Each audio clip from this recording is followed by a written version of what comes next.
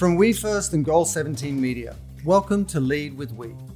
I'm Simon Mannering, and each week I talk with top business leaders and founders about the revolutionary mindsets and methods they use to build their bottom line and a better future for all of us by leading with we. Today, I'm joined by Matthew Wadiak, founder and CEO of Cook's Venture, which is a vertically integrated regenerative agriculture company. We'll get into what that actually means in a minute, but just know that Matthew has a history of disrupting our food industry. He founded and served as the COO of Blue Apron, which was the first meal kit company ever to go public. Plus, he's a chef by training. So Matthew, thanks for joining us on Lead with We, and I'm excited to share insights from your journey. Simon, always great to connect. Thanks for having me here. So tell us about that journey for a second, Matt. You're a chef, but then you've transitioned to take on the food industry. Give us some background on that. Absolutely. Being a chef has really been the catalyst for myself in terms of building a better food system and thinking about ingredients at their core. At a very young age, I started cooking when I was 15 years old in restaurants, and then paid my way through college and kitchens and culinary school, and then worked in some great restaurants out in California and overseas in France and Italy.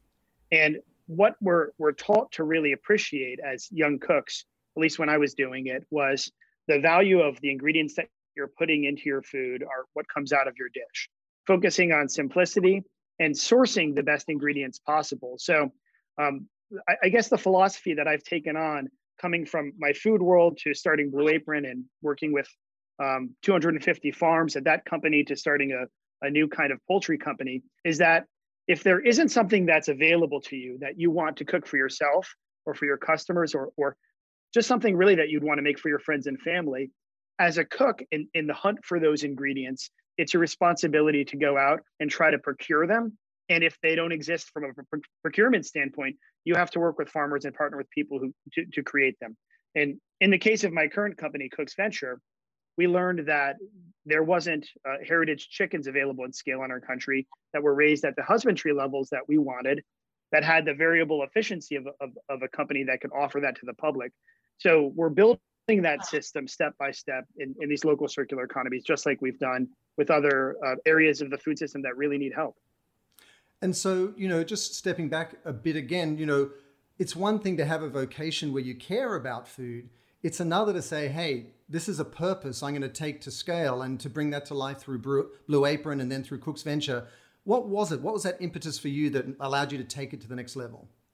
Well, there's different things. When I started Blue Apron with my co-founders, the initial goal behind that company was there was an opportunity where it's hard to even remember back, 8 or 9 years in food, things have evolved so quickly. But there was a time when people were watching the Food Network and consuming food media, the height of the celebrity chef in America, where people were just voraciously consuming that information about food. So more people were consuming food information than ever before, but less people were cooking than ever before. Right. So there was obviously an opportunity to get people in the kitchen, a new generation of people who really wanted to learn how to cook. And I think, cooking really skipped a generation in terms of, we think about our grandparents as cooks, our parents somewhat as cooks, maybe not so much in America. And now this sort of like generation XYZ are cooking again. And I think that's partially due to the accessibility of food through better retail platforms and digital platforms. And Blue Apron really solved that problem.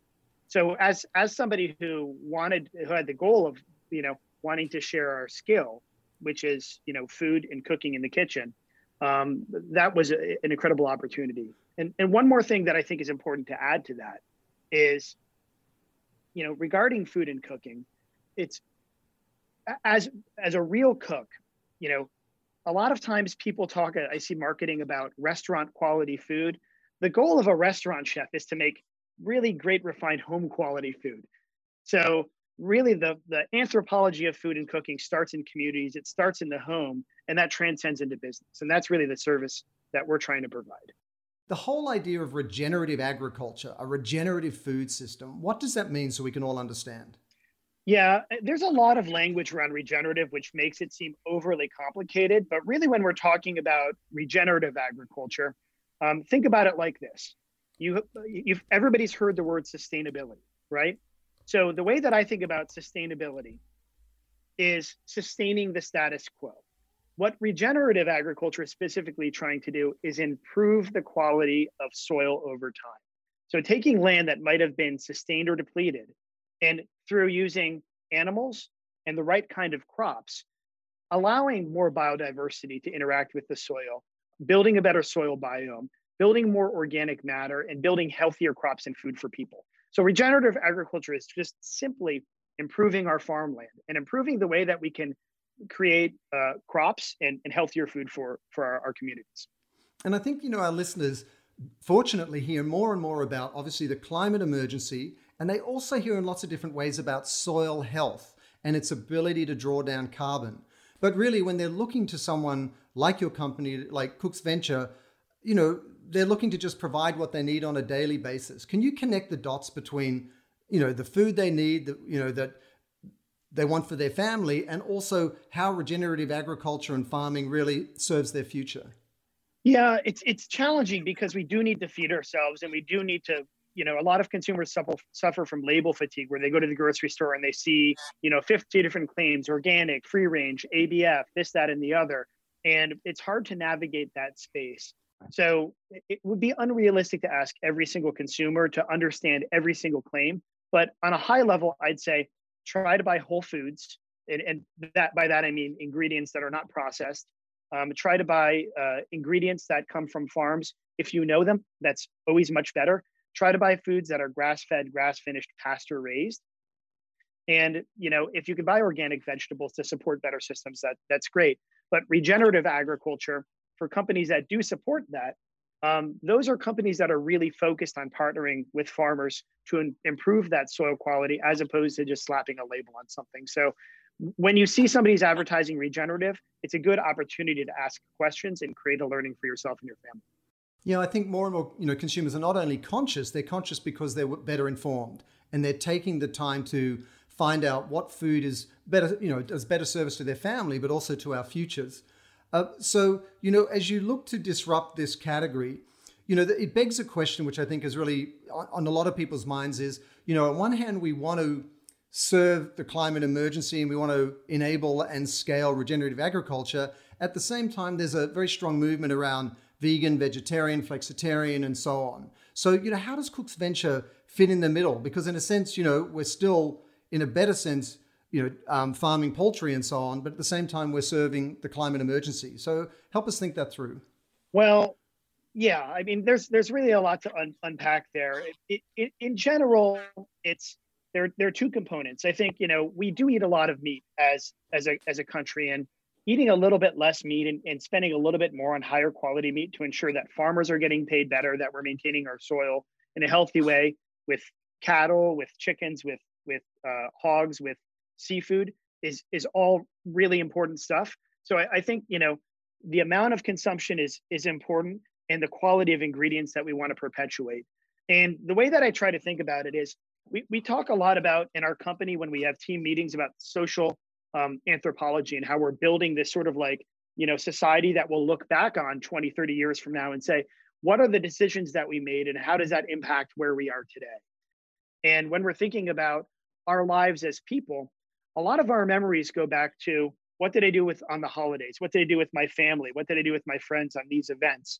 And a lot of times that centers around the kitchen table and in the kitchen, usually food related events. So by making good decisions around the table with our friends and family, we're able to cultivate the kind of world we want to live in, which can be a better flexitarian society. It can be a better meat society. And I think those are all valid principles for getting animals out of CAFO-related systems and into more sustainable and scalable regenerative systems that are cost-effective to consumers.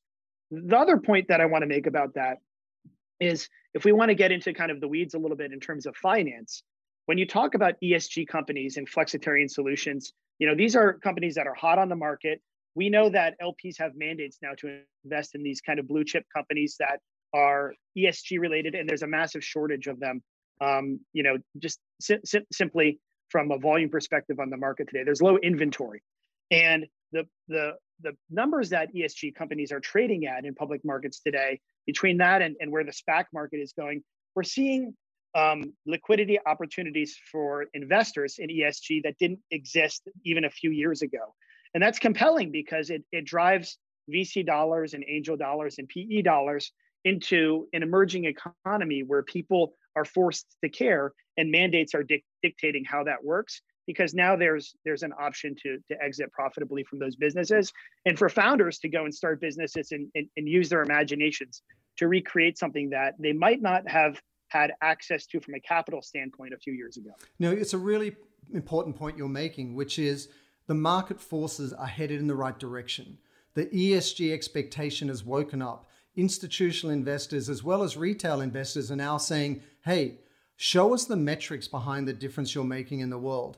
And actually, the Biden administration just recently announced this sort of new mandate that it's going to be mandatory ESG reporting rather than voluntary, because it simply wasn't meeting the climate goals, efficiently or quickly enough.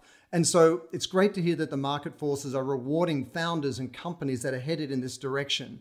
So one more piece of the puzzle here is, there is obviously that appetite literally for meat in all its forms, and the fact that you can do it through regenerative agriculture and more responsibly is a plus. But how does that then go about improving the soil? How does that actually address these pressing climate issues? Just help us understand how you go about farming in a way that's different so that you can feel better about not only what you're buying, but what you're enabling in terms of our future. Sure. So in terms of animal agriculture, there are really two kind of major categories of animal agriculture that folks should understand. Number one, you have ruminants. Ruminants are cattle. So cattle that we eat for beef. And in a ruminant system, cattle eat grass, celluloid material, and they ferment that in what's called the rumen, a compartment in their stomach.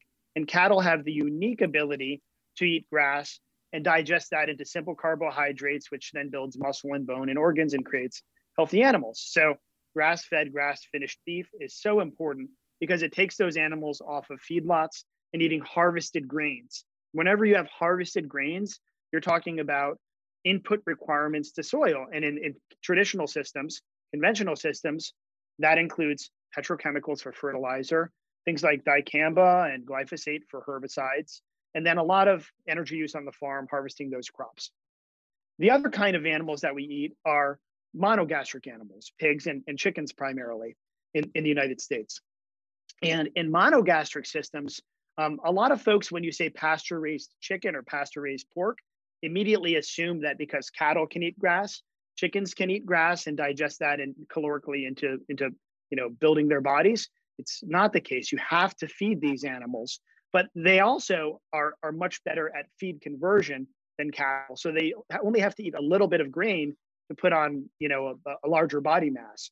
Our chickens happen to be a little bit slower growing, so they eat more grain than maybe a fast growing Cornish cross chicken. But we want to make sure, because they're doing that we're focusing on purchasing grain that comes from really great regenerative systems, meaning that we select our birds for the criteria to be able to digest some things like winter wheat as a cover crop, as opposed to just corn and soy, to think about how we can create higher digestibility through selecting heritage lines, to eat oats, to eat sunflower. So now we can build organic systems, regenerative systems on land that the chickens are digesting, and that improves the quality of the soil. So if we're harvesting crops from cropland, that we're making sure that we're building biodiversity, it's sequestering carbon while we're doing it. And that's a really important consideration. The other part is that the land that the chickens go out on, if you have, one of our chicken barns that has 4 or 5 or 6 acres of land on it, the impact to the actual soil of the farmland where they're eating their feed from is about 40 times that. So for every 40 acres of chicken land that we have, where we have our pasture raised chickens, we have for every 10 acres, 400 acres of land out there that's being affected in terms of cropland. So it's why it's so important to get these regenerative systems right. And it's so important to support alternative breeds and systems that can digest that kind of feed.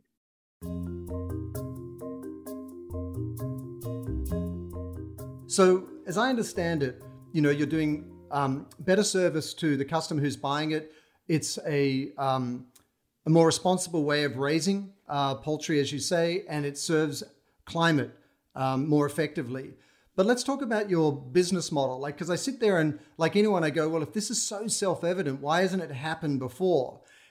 And then at the same time, I think, well, there's large companies out there that effectively have monopolies over this industry. So talk about some of the barriers to entry as you want to launch a company like this. You want to serve our future. You want to be more responsible. But then you run smack up against this massive established sort of legacy industry. What was that like? And what were some of the obstacles? Yeah, well, you hit the nail on the head. So the kind of like elephant in the room that we were sort of just talking about was digestibility to feed. And the reason why that's a problem for the industry and for big business is that the genetics industry that services the entire poultry industry, I mean, every single company from your small farmers market farm all the way up to Tyson, is controlled by two businesses. And everybody's heard of Monsanto and Bayer Crop Sciences and those huge agribusinesses. The multi-billion-dollar businesses that you haven't heard of are Avigen and Cobb.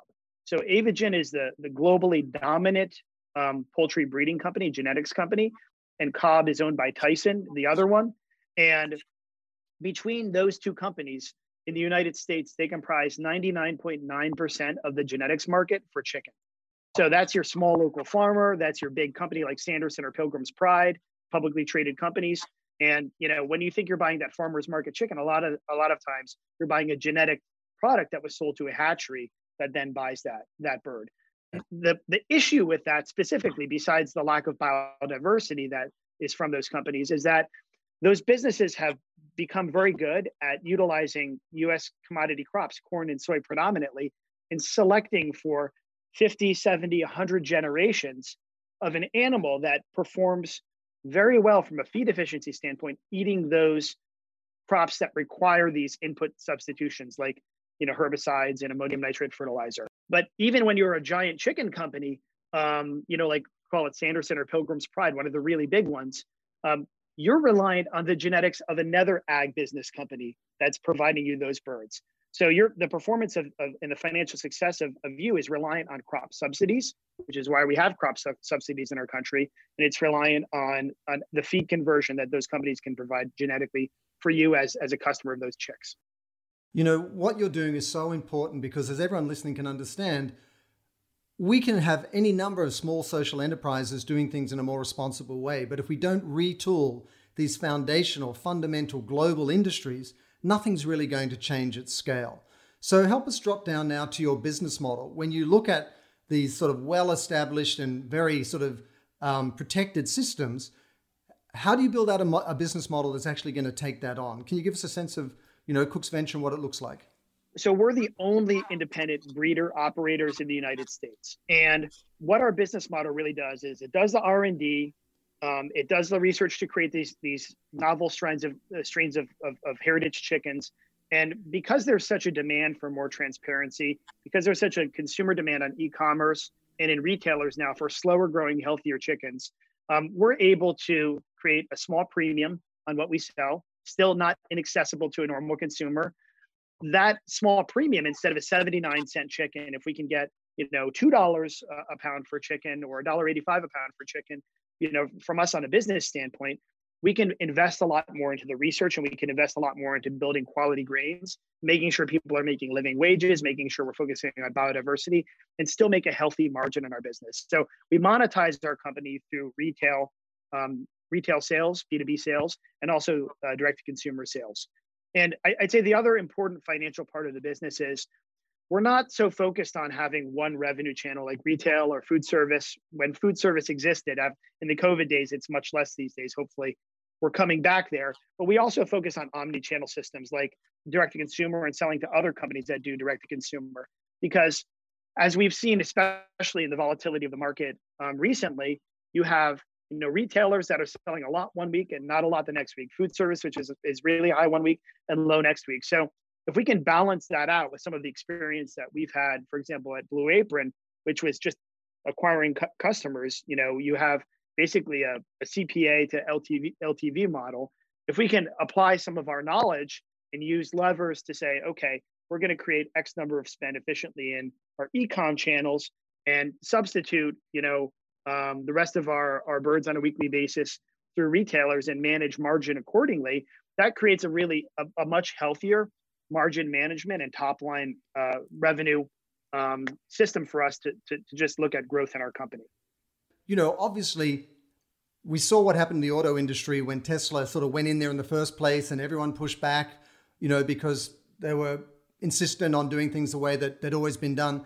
Did you experience pushback? Did you find that, roadblocks were being put in your way, or was it, it's fair game and there's capitalism in its purest sense, fortune goes to the brave?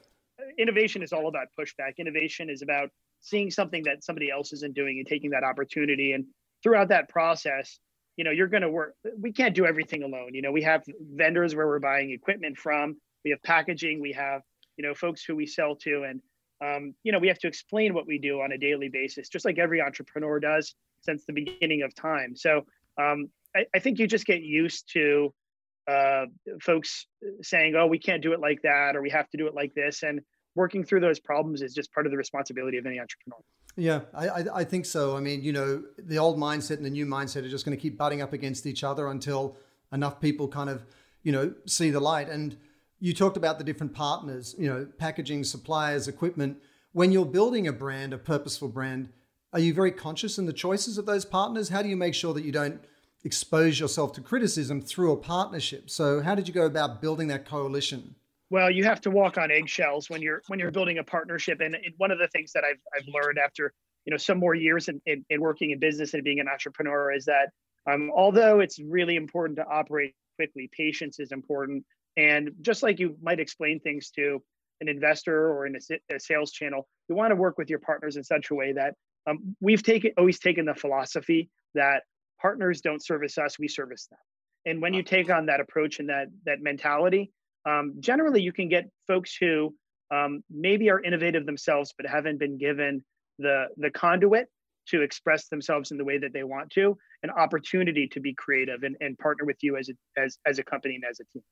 I think it's a really powerful point because, as a B2B supplier, that's one of your revenue streams. A lot of the retailers out there are looking for a story from their suppliers. They want to have something to say at point of sale. So if you really commit to serving your partners, as you say, and they're serving you, then you can all work together to, from a brand point of view, share a narrative that's going to resonate with, consumers, and that in turn will drive business growth. So I think that's critical. And also one thing that you've mentioned that I think is critical is that if you are going to provide a viable alternative to the way things have always been done, for example, industrial farming and poultry, you need to be vertically integrated in the sense that you need to control the entire supply chain. Otherwise, the integrity of what you're doing breaks down at some point. So can you help us understand what does it mean to be vertically integrated? Well, it means a lot. So one of the assets that we acquired when we purchased this company was an 800-acre property with 57 poultry houses built out in the foothills of the Ozarks and a hatchery that's associated with it. So to maintain these pedigree lines that we own, which date back, some of them to the 17th century, we have to have special housing to accommodate that. And of those kind of facilities in America, independent facilities, I think we have the only one that still exists. This farm started operations in the 1930s and was actually operational through World War II, feeding soldiers overseas. And it was founded by a guy named Lloyd Peterson. I'm actually partners with his grandson. And we've created an incredible amount of construction and progress and innovation on this farm over the course of the 10 years that I've been engaging with the company and in the last 3 years since I've owned it. And having a program where you're focused on genetics, breeding requires people, at a PhD level and a team of people at that level to go out and do selection on a daily basis, to bring birds into our hatchery and manage genetic lines in a hatchery and keep them segregated and keep the IP associated with that segregated and private.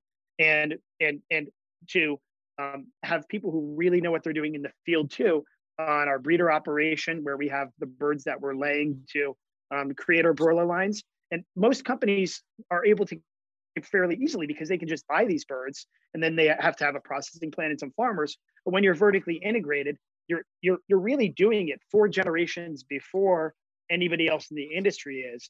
And then additionally, we have in-house nutritionists who are PhD nutrition level folks. And we're constantly monitoring in feed trials Can we select for the criteria for better digestibility to oats? Can we do that for sunflower? What do the controls look like for those birds? And can we do that in a system where the birds are living their natural life, where they're also going out to pasture? Traditionally, that was always done in small pen trial type arrangements where you weigh a bird and you put it back in its a little isolated container. And we don't want to do that. We want the bird to grow in the same way that it will grow when we're growing it as a broiler, which is in the outdoors. So those are really challenging things to overcome and to think about and innovate on. And then, of course, that's just the beginning of it. Then you have to manage the processing plant. Then you have to manage the packaging. Then you have to manage the fulfillment and the customer relations. So it's really a lot to take on, but the value proposition is so great that that there's an incredible amount of opportunity. When you're talking about market size for poultry, it's the most eaten food in America, one of the most eaten foods globally. And the demand for more transparency and slower growing foods and animals that are healthier for people is the largest emerging category in the food space. So that's kind of the light at the end of the tunnel, is that we have to do all of this work. We have to innovate. We have to overwhelm ourselves to some degree to make progress, but we're servicing this community of existing demand.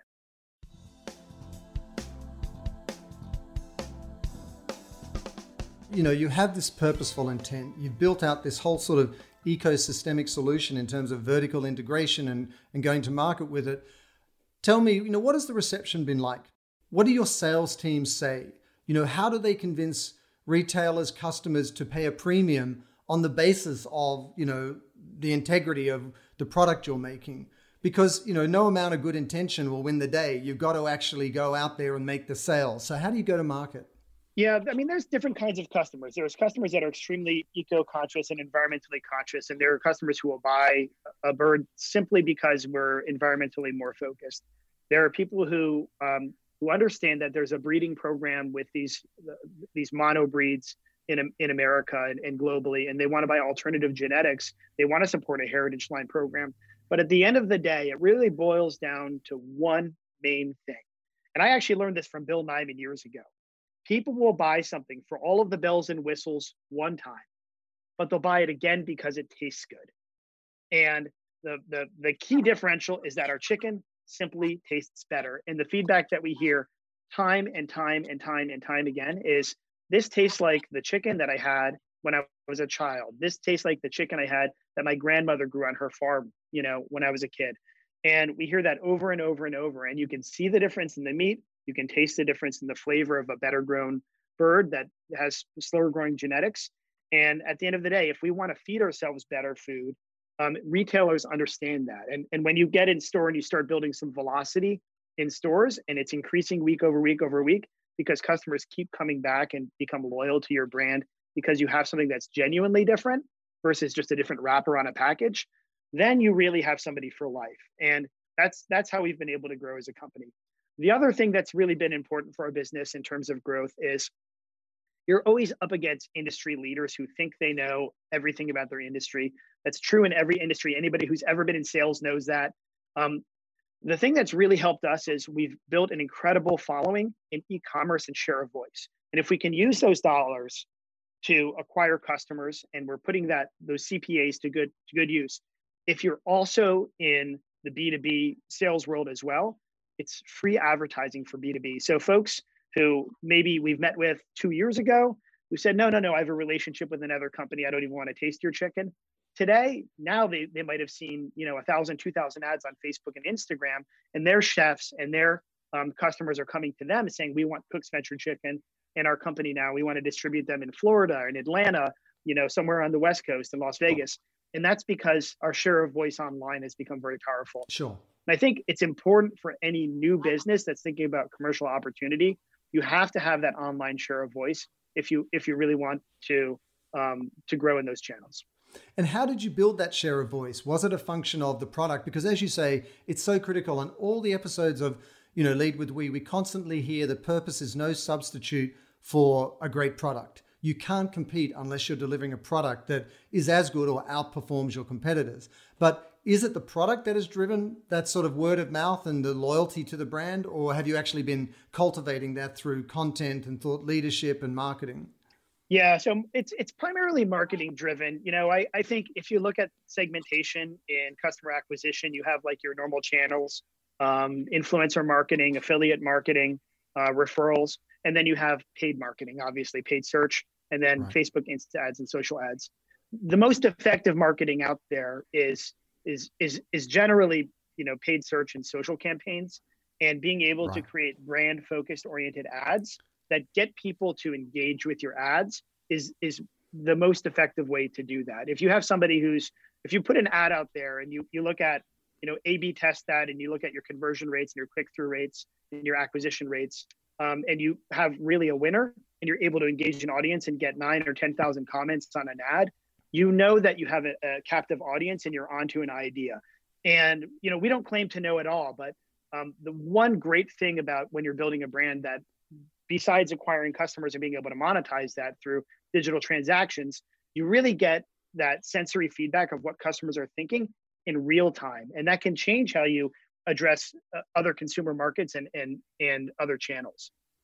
No, that's really powerful what you're saying. Digital and social marketing is not only important in terms of driving sales, but really it's a kind of real-time feedback loop on what is important to your customer, how their taste, their expectations, their mindset is changing. And so it is important to invest in that and help us understand through all the sort of A/B testing and all the different advertising that you've done and the success you've had in building that sort of mind share. There are a couple of pointers you'd give us in terms of how you talk about a purposeful brand?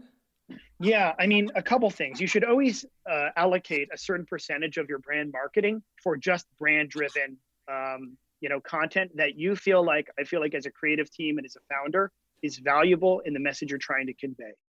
A/B marketing is essential, but you should always have spaghetti on the wall and test things that you think anecdotally might be good. I'd say the other thing that's important is you really have to look at the numbers and follow the numbers, but don't get pigeonholed into running the same kind of campaign over and over and over. It's important to always have 20 or 30 campaigns that are in sort of like pre-testing, pre-flight mode, and looking at what's the next generation of the ad, what's the next hit, what's the next thing that in terms of your brand story that you're trying to communicate to your customers that you can create high engagement on and good KPIs. When I think about brand marketing, the analogy I always try to give is if we have a 2x4 and a nail, and you're trying to pound the nail in with a hammer, every single time you touch a customer with part of your brand ideology, pasture raised, heirloom, better than mainstream chicken, these birds go outside, it's healthier for you and your family, you're supporting better farmer economies, etc. By tapping that nail down every time you touch one of those points, that's your brand story, you're able to get that nail into the wood.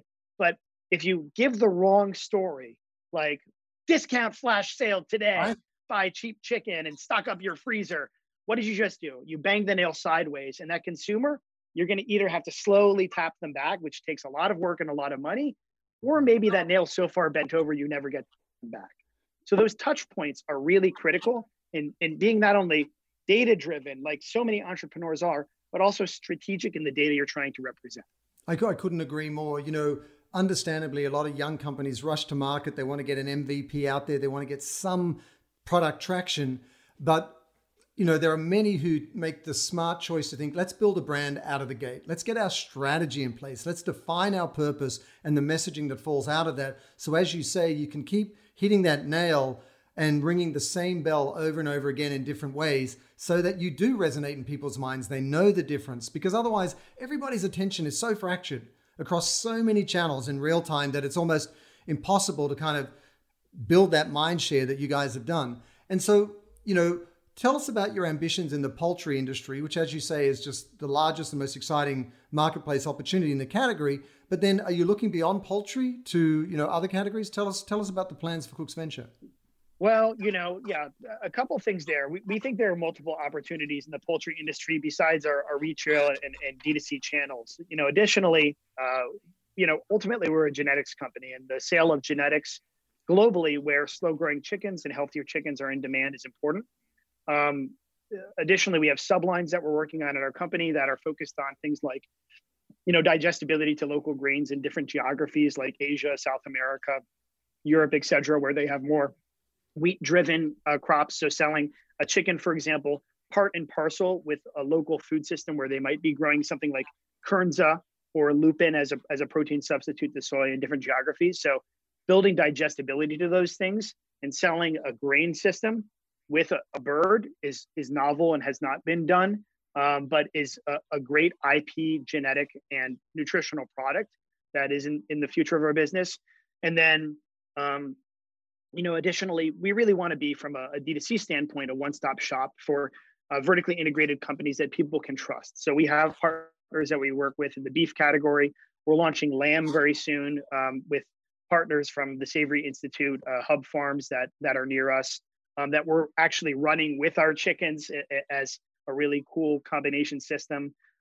We're planting fruit and nut trees on all of our properties where the chickens graze amongst the forest, in agroforestry silvopasture systems in scale. We're actually planting in the next couple of weeks 20,000 hybridized European American hazelnut trees that the chickens will be out in. So we're expanding into categories that make sense naturally.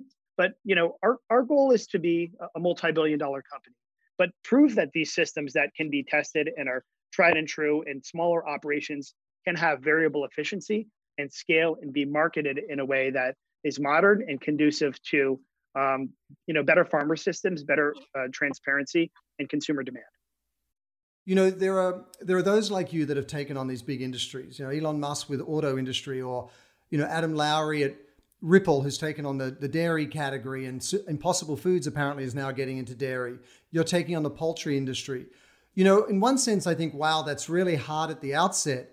But when you've got a big industry that is in massive need of disruption, there's nothing but upside on the other side. So tell us, what's that experience been like? And what counsel or advice would you give for those entrepreneurs listening that want to take on these big kind of legacy categories?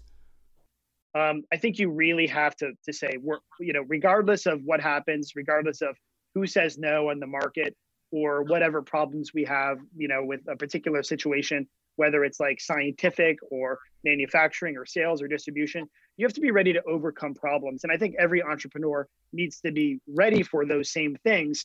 But I think when you're looking at a macro industry, like, building the first e-commerce food company in 2 decades, or redefining what poultry looks like in America, you should be ready to face steep challenges. But again, to your point, the reward for being willing to do that is enormous. And the other thing is that, I think is important to talk about is, what's the moat? How do we define, our companies in terms of building unique identities that are not easily replicatable by other businesses? And by being involved in something like genetics, for example, it takes over, we're dealing with the biology of animals. It takes 26 weeks from a baby chick to become a hen to lay an egg. And you have to do that through 5 generations, times 4 or 5 generations of those 5 generations, which is about 10 years to create a genetic line. The amount of money that you have to overcome to invest in that is just many tens of millions, if not hundreds of millions of dollars. So you're able to dig this really, really, really deep moat and commit to doing something different. I think having that security and knowing that, hey, at the end of the day, we're sitting on the backbone of something very, very, very powerful here. We know that people want it. Now, how do we solve all the other problems in between and overcome the daily obstacles? Sure. And for those of us that worry about the future, as we should, but as entrepreneurs, we want to take it on, what is your vision for the future of farming and food? Well, one thing is for certain. There are a lot of people going about these problems in different ways, but we can't keep doing what we're doing. That's the main thing. And that isn't just farming and food. That's policy. That's how we pay farmers. That's how consumers, if consumers can think about one thing when they go to the grocery store, I would implore them to think, the person who created this tray of meat or this vegetable or this bag of beans or whatever it is, did the people who put it in the package make a living wage? Number one. That's very important that we pay our food workers in our country a living wage. Number two, did this food that I'm going to consume hurt future generations in terms of food production? Are we depleting from our soil to the point that we can't recover from that in the future? So if you can start to ask yourself those couple questions, not just as an entrepreneur or people trying to monetize this business, but as a consumer, I think it really starts to move money into the categories where we need it to create regenerative systems where none of this happens without investment. And that's what drives the investment, is people asking those questions. Great. And for those that want to enable the shift that you've made possible, where can they buy your chicken today? Well, you can buy our chicken all over the country in the New York region and Boston and Baltimore and DC at Fresh Direct. You can buy it on our website, cooksventure.com. It's up and down the West Coast from New Seasons, New Leaf, down in LA to Jimbo's and Erewhon Market, in Chicago, Italy nationally, by the way. So we're all over the place. We're in several thousand retailers throughout the country. If you can't find it in your local store, just pop online and grab it. Fantastic. Matthew, thank you so much for your time and also for the leadership of you and your team to really re-engineer the industry for our future. Really appreciate it. Thank you so much for what you do, Simon.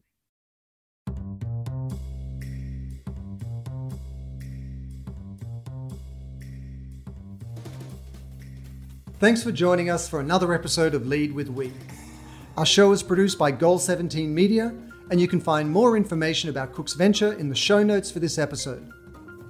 Make sure you subscribe to Lead with We on Apple, Google, or Spotify, and do share it with your friends and colleagues so they too can build purposeful and profitable businesses. You can also watch our episodes on YouTube at We First TV. And if you'd like to learn more about purposeful branding, check out wefirstbranding.com, where we have lots of free resources and case studies. I'll see you on the next episode, and until then, let's all lead with we.